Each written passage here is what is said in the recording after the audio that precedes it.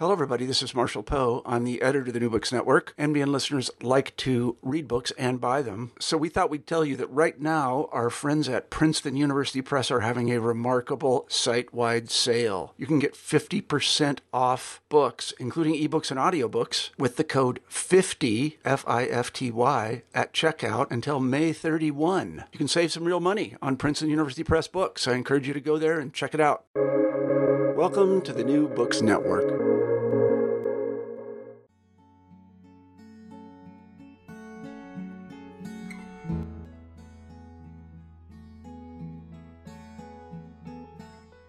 We can no longer count on decision makers working at the international level to stop this problem because it is not going to happen. We have been holding our breath for too long, and as we do that, the world is burning. The only way to break that logjam is to empower citizens and put our hope in people power. That is the voice of Dana Fisher, author of the new book, Saving Ourselves from Climate Shocks to Climate Action, published by Columbia University Press. I'm Patricia Hauser, one of the hosts for New Books in Environmental Studies, a channel in the New Books podcast network. And what follows is my discussion with Dr. Fisher, including her important insights for navigating and surviving the climate crisis. Dr. Fisher, first I have to thank you for making time for us. I know this book is getting a lot of attention. For those that might not know you, can you tell our listeners a little bit about your background and how you came to write this book? Sure. Hi. So thank you so much for having me, first of all. It's great to be back on this podcast. My name is Dana Fisher. I am currently the director for the Center for Environment, Community, and Equity at American University. I'm also a professor in the School of International Service there. My background is kind of an interesting, long and winding road. I started out as an East Asian Studies and Environmental Studies major in the 1990s in college. And I came out of college wanting to make a difference. So I went to Washington, D.C., as many of us do, to make a difference. This was back in the beginning of the first Clinton administration. I got to D.C., I did a little junior lobbying, and I moved on. I worked in an environmental think tank for a while out in Berkeley, California. And while I was there, my senior female advisor there told me that if I ever wanted to do my own work, I needed a PhD because I could never run my own projects without it. So off I went to Madison, Wisconsin to do a PhD in sociology, specifically doing environmental sociology with an amazing team of scholars there, as well as political sociology. And that's where I did my PhD. I originally had intended to go right back into kind of the, public work in terms of either going to a think tank or maybe going to some sort of like a policy place. I never thought that I would end up in academia, but along the way, they did a really good job in Madison. I fell in love with sociology and I became a sociologist, like a real one. Actually, I just moved to American this year, and before that, around 20 years of my career were spent in sociology departments. First, I was at Columbia University, and then I moved down to University of Maryland in the sociology department. I just left there recently. But I also am the president of the Eastern Sociological Society right now, and the chair-elect over in the political sociology section of the ASA. So I continue to have a lot of my identity wrapped up in being a sociologist, but I very much am a sociologist who studies politics. And much of the work that I've done, and certainly this new book, is very much around kind of thinking through political decision-making, political mobilization around the climate crisis. But I've done a lot of work around climate change, around environmental decision-making, as well as around protest and activism and civic engagement that go well beyond the environment. The thing is, it's interesting. You had this climate piece early on. You were engaged in that issue, and then you built this toolbox of the social science research and analysis. And that leads up to 2024, where after having done your homework, you are letting us know, like other scientists, that things are bad and they're getting worse. But and I hope I don't oversimplify as I sum up one of the main points of this book. You're saying things are bad and they're getting worse, but as it gets worse, the suffering will get to a point where good things will start happening. Now, absolutely. How oversimplified is that? There's a line in the book somewhere where I say, yes, it's bad, it's getting worse. the only way we're getting out of the climate crisis and to the other side is for us to save ourselves. Unfortunately, I end the book with a very simple sentence, which is, as unfair as it may seem, the future is up to us. And that's absolutely true. As I talk about in the beginning of the book, and you're completely right. So the book is an agglomeration of research that I've done my entire career. And I started out as, a young, eager beaver sociologist coming out of a sociology program, having worked doing, clean energy appropriations lobbying as, before I went to do my master's degree or my PhD. So I had this kind of background in understanding the policymaking process and the kind of the points where we can apply pressure. And then I went on to study it, and that was the goal. So I've come back to climate change over and over again throughout my career, thinking about it from both the civil society side, but also in the decision-making and stakeholder side. And this book is basically bringing together all of that. And I felt compelled to write not another academic book, but really a book that is very, very much geared towards a general audience because we're running out of time. And, as I say in chapter 1 of the book, I'm what I call an apocalyptic optimist.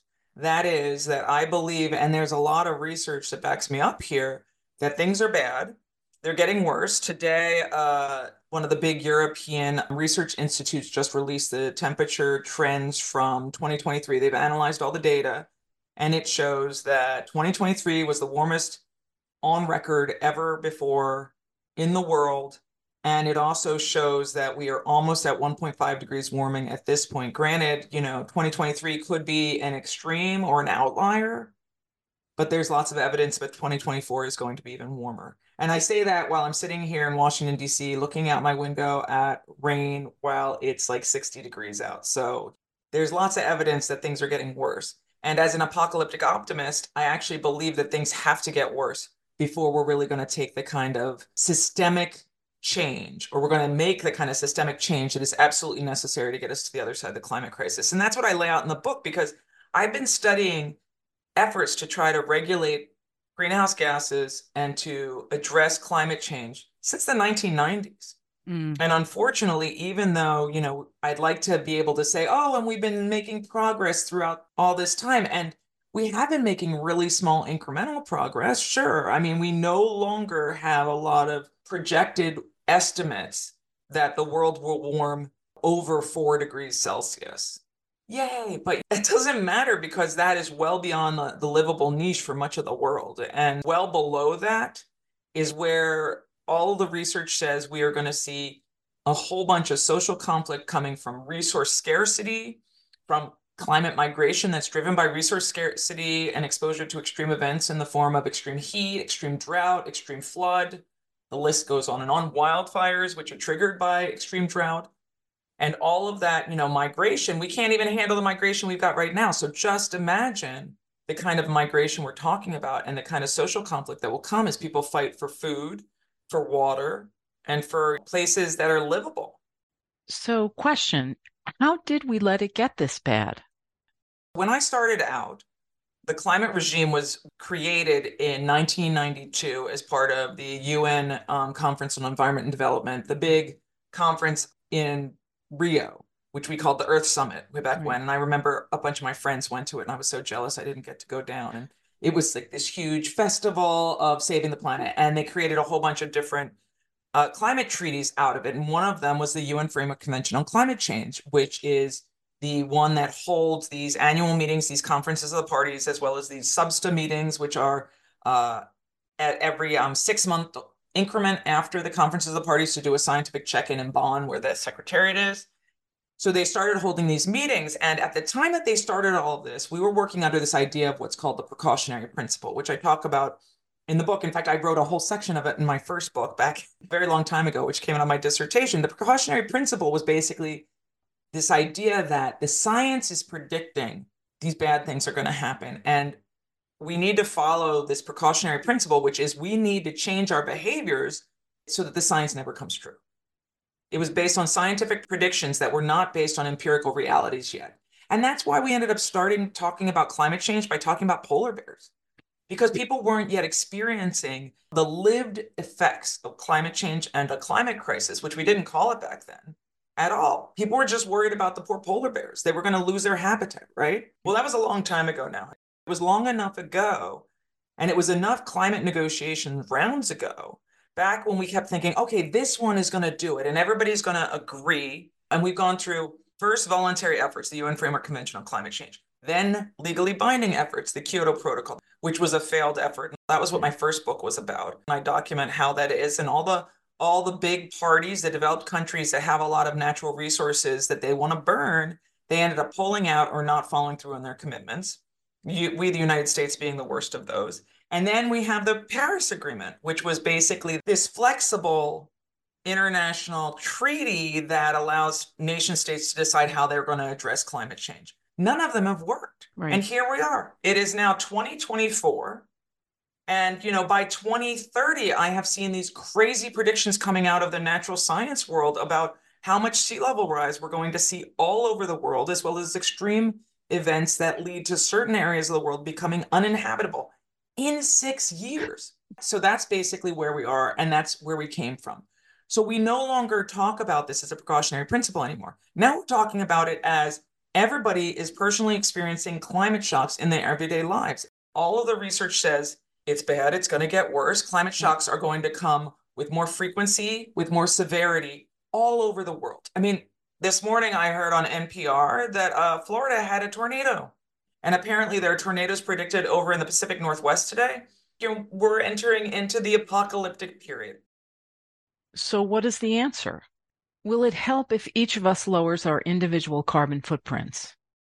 We cannot solve this problem with individual action alone. In fact, as I talk about in the book, Right. This pressure to take individual action was a redirection by the vested interests, which is what we call them in the IPCC, that are basically all of the, fossil fuel interests.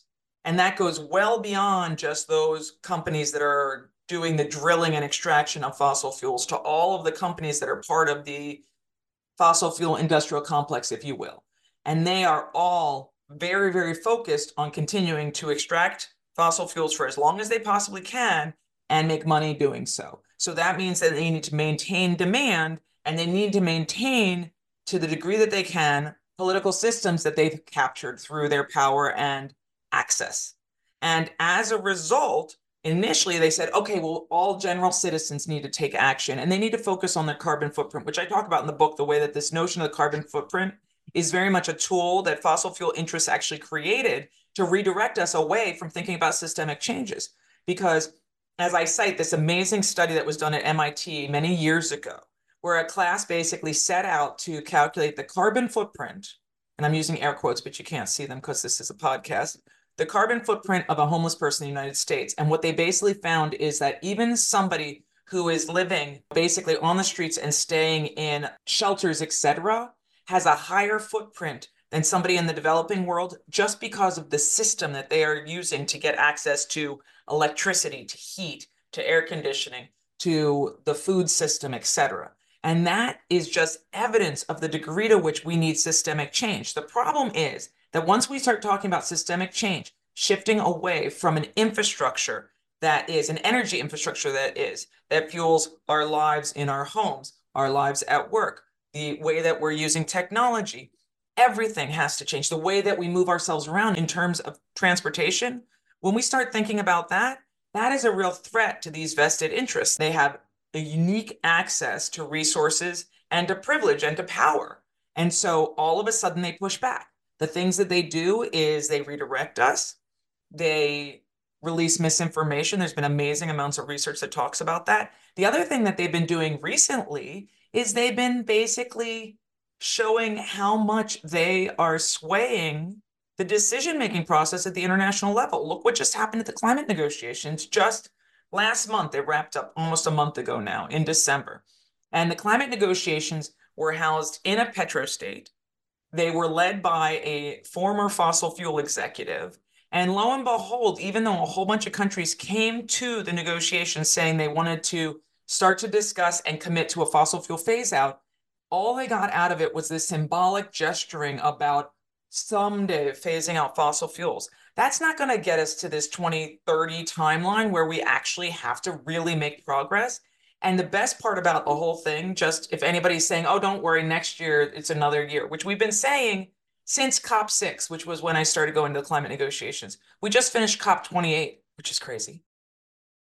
I was just going to say, and I think it's really important for listeners to recognize that this the way that the climate negotiations have evolved has basically cut out the general people who are the ones who are able to apply pressure. And we're going to talk about that next. But in addition to that, they've given so much access to fossil fuel interests to the degree now that next year, the negotiations are going to be held in another petrostate. The negotiations are going to be taking place in Azerbaijan, which is a very, very strong petrostate. And the person who will hold the presidency is actually currently negotiating to extract more fossil fuels from the country while he's starting to talk about holding the climate negotiation next year. Any possible capacity to believe that the climate regime can get us to a fossil fuel phase out in the timeline that is necessary to avoid the worst of the climate crisis, anybody who believes that is not paying attention to where the regime has gone. I mean, some activists I know are like, well, there's always COP30. That's 2 years from now. That puts us at 2026. There's just no way. We can no longer count on decision makers working at the international level to stop this problem because it is not going to happen. We have been holding our breath for too long. And as we do that, the world is burning. And so how do you break that logjam? The only way to break that logjam is to empower citizens and put our hope in people power, because civil society is where there's still capacity to push for that change because citizens are not captured by fossil fuel interests. And the problem is that to get to a level of critical mass that is likely to be able to push for the kind of legitimation crisis that's needed to make decision makers act, we're going to need to see a lot more climate shocks, a lot more stress on individual citizens who are then going to take to the streets and demand social change. I mean, there is some hope through electoral policymaking in our country, in the United States. However, one of the really disheartening kind of pieces of evidence that I bring into the book is the way that, first of all, it's important to remember that Democrats as well as Republicans take a lot of money from fossil fuel interests. They continue to. And as they continue to do that, one of the things that research has documented in a really impressive and unfortunate way is that a Democrat who runs on a climate platform but takes money from the fossil fuel interests is statistically significantly more likely to vote for fossil fuel interests when it comes to any votes around climate change than they are to support the campaign pledges they made. For the layperson, there are a couple of terms that are throughout the book, and one of them is just activism. From the letter writer in their house to the person who's standing on a street corner with a sign, to the person who crazy glues their foot to the stadium floor at the US Open. Is that all activism? Could you define activism? So activism is engaging to affect social change. I mean, I believe it's that broad. And I wrote something in some encyclopedia a while ago that has that kind of a broad definition. Now, I teach a whole class on activism. I've been teaching classes on activism for over 20 years now. And I mean, I think it's worth noting that what we talk about, my whole class is about pulling apart which activism matters. Does signing your name to a petition on change.org count the same as crazy gluing your foot, right? And the answer is no. All activism is not equal. All forms of activism are not equal. Activism involves thinking through whether you're working in a collective or as an individual. You can do both. And I actually wrote about this for the recent IPCC about civic engagement and climate. People can do both. You can either act as an individual citizen. For example, we just put solar panels on our house because we were able to afford it and take advantage of tax rebates. In some ways, we could say that that's kind of a consumer activism because have made a decision to invest in getting myself off the grid. But in more standard ways, activism frequently is about targeting either the state decision-making, political decision-making, or the market in terms of kind of economic actors and businesses. So you can be a consumer activist by deciding only to buy organic milk. You can be an activist who is voting only for people who take a fossil fuel pledge.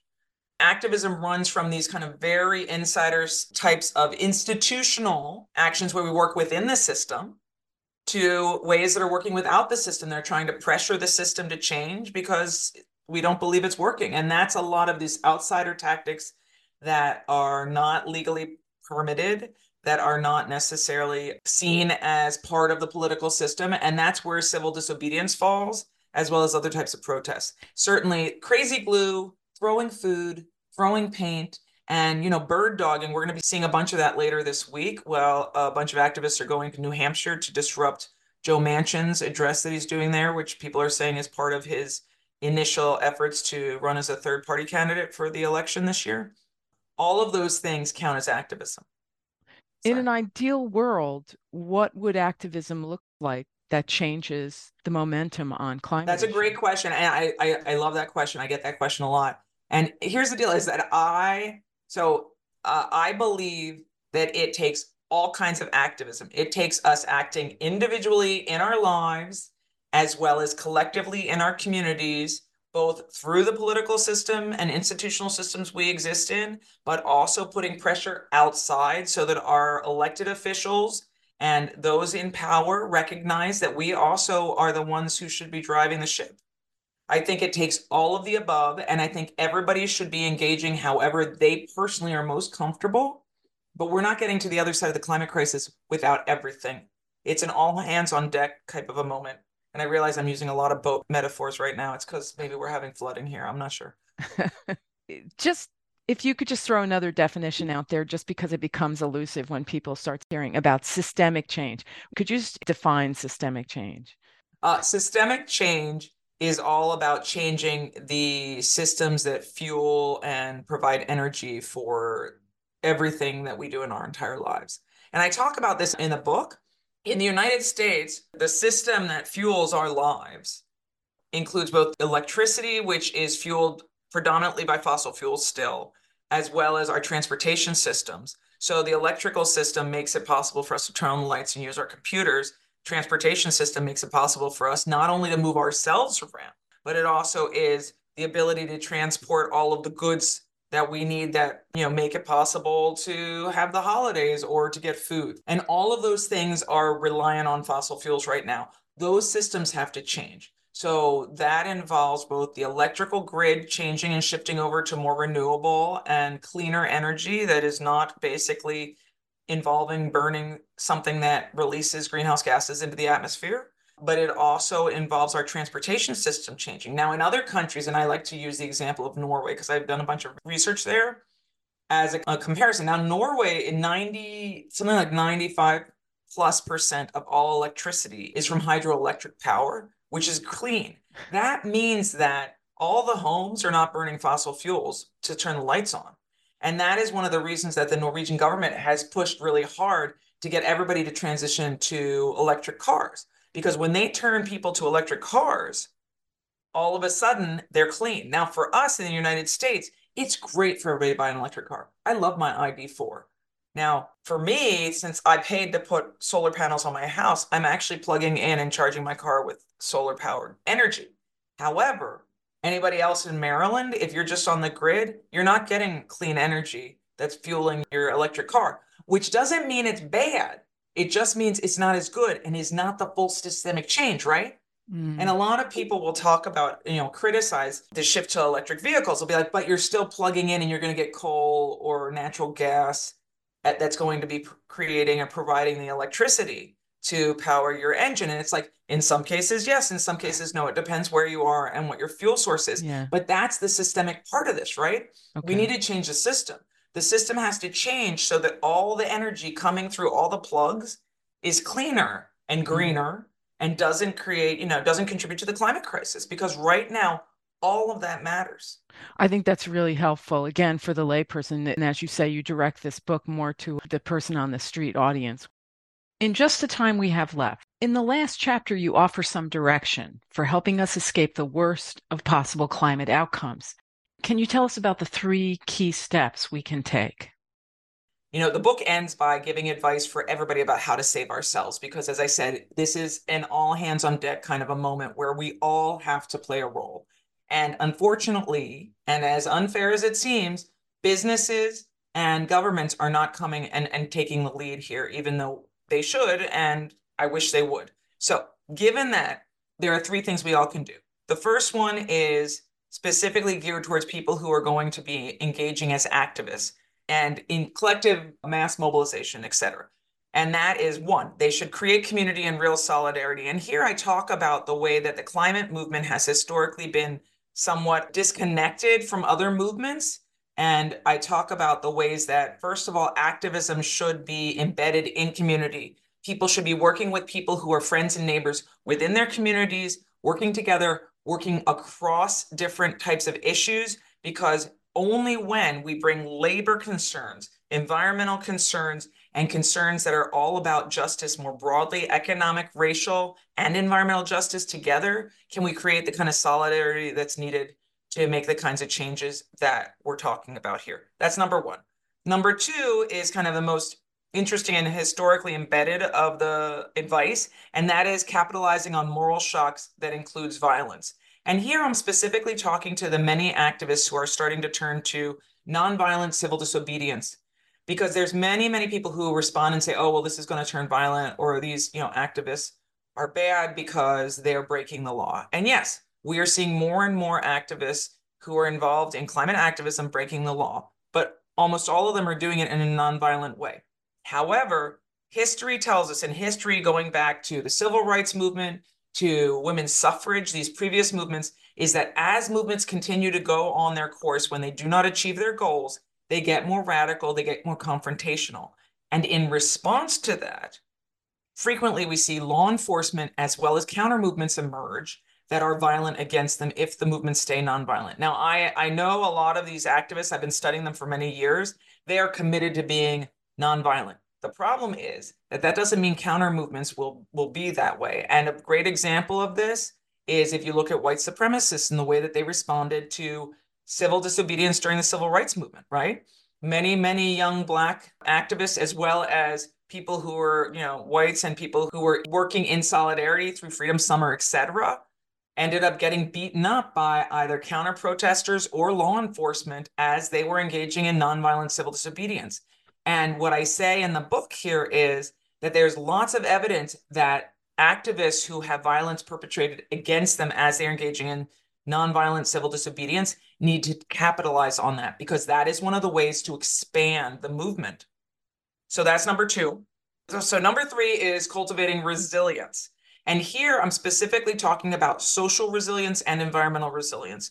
And this is where people who are not comfortable or do not want to be activists in this kind of collective mobilization kind of a sense, but want to do something in their individual everyday lives to make change, should be investing in thinking about how they can create opportunities for their communities to become more resilient. And that is resilient to climate shocks, resilient to extreme events, resilient also to other times when people in their communities are unhoused or are having to deal with the stress that is going to come from the climate crisis. And so there's so many ways to do this. I talk in the book about this new American Climate Corps that I've been working to do evaluations of for the administration. Yeah. But there are lots of ways that young people can get trained to help with the clean energy transition and to help build their communities to make them more resilient. And I would just encourage everybody to look for opportunities like that, because again, it's going to take all of us working together in a way that is embedded in our communities to get us to the other side of the climate crisis. So my last question is simply, what happens now? Where do you go from here? And how much does this book inform what happens going forward? Well, first and foremost, I tell everybody about the book, and I'm working doing a lot of events with different environmental groups and civic groups, as well as people who are trying to make a difference in their communities, decision makers. So I'm hoping to get the message out far and wide. At the same time, I'm trying to build at American University a center that is focusing on this kind of resilience and development of resilience through both movements, but also in communities, so that we can help to train people who are ready to help lead. A lot of the work we're doing now is developing graduate programs that will help to train people to do this kind of work that focuses on community, equity, but also the environment at the same time. Very important tasks and an important focus. I wish you well in all of this and want to thank you again for sharing your insights with us today. Just a reminder to listeners that the book, newly released, is titled Saving Ourselves from Climate Shock to Climate Action. Thanks to Columbia University Press for reaching out to us, and many thanks to Dr. Dana Fisher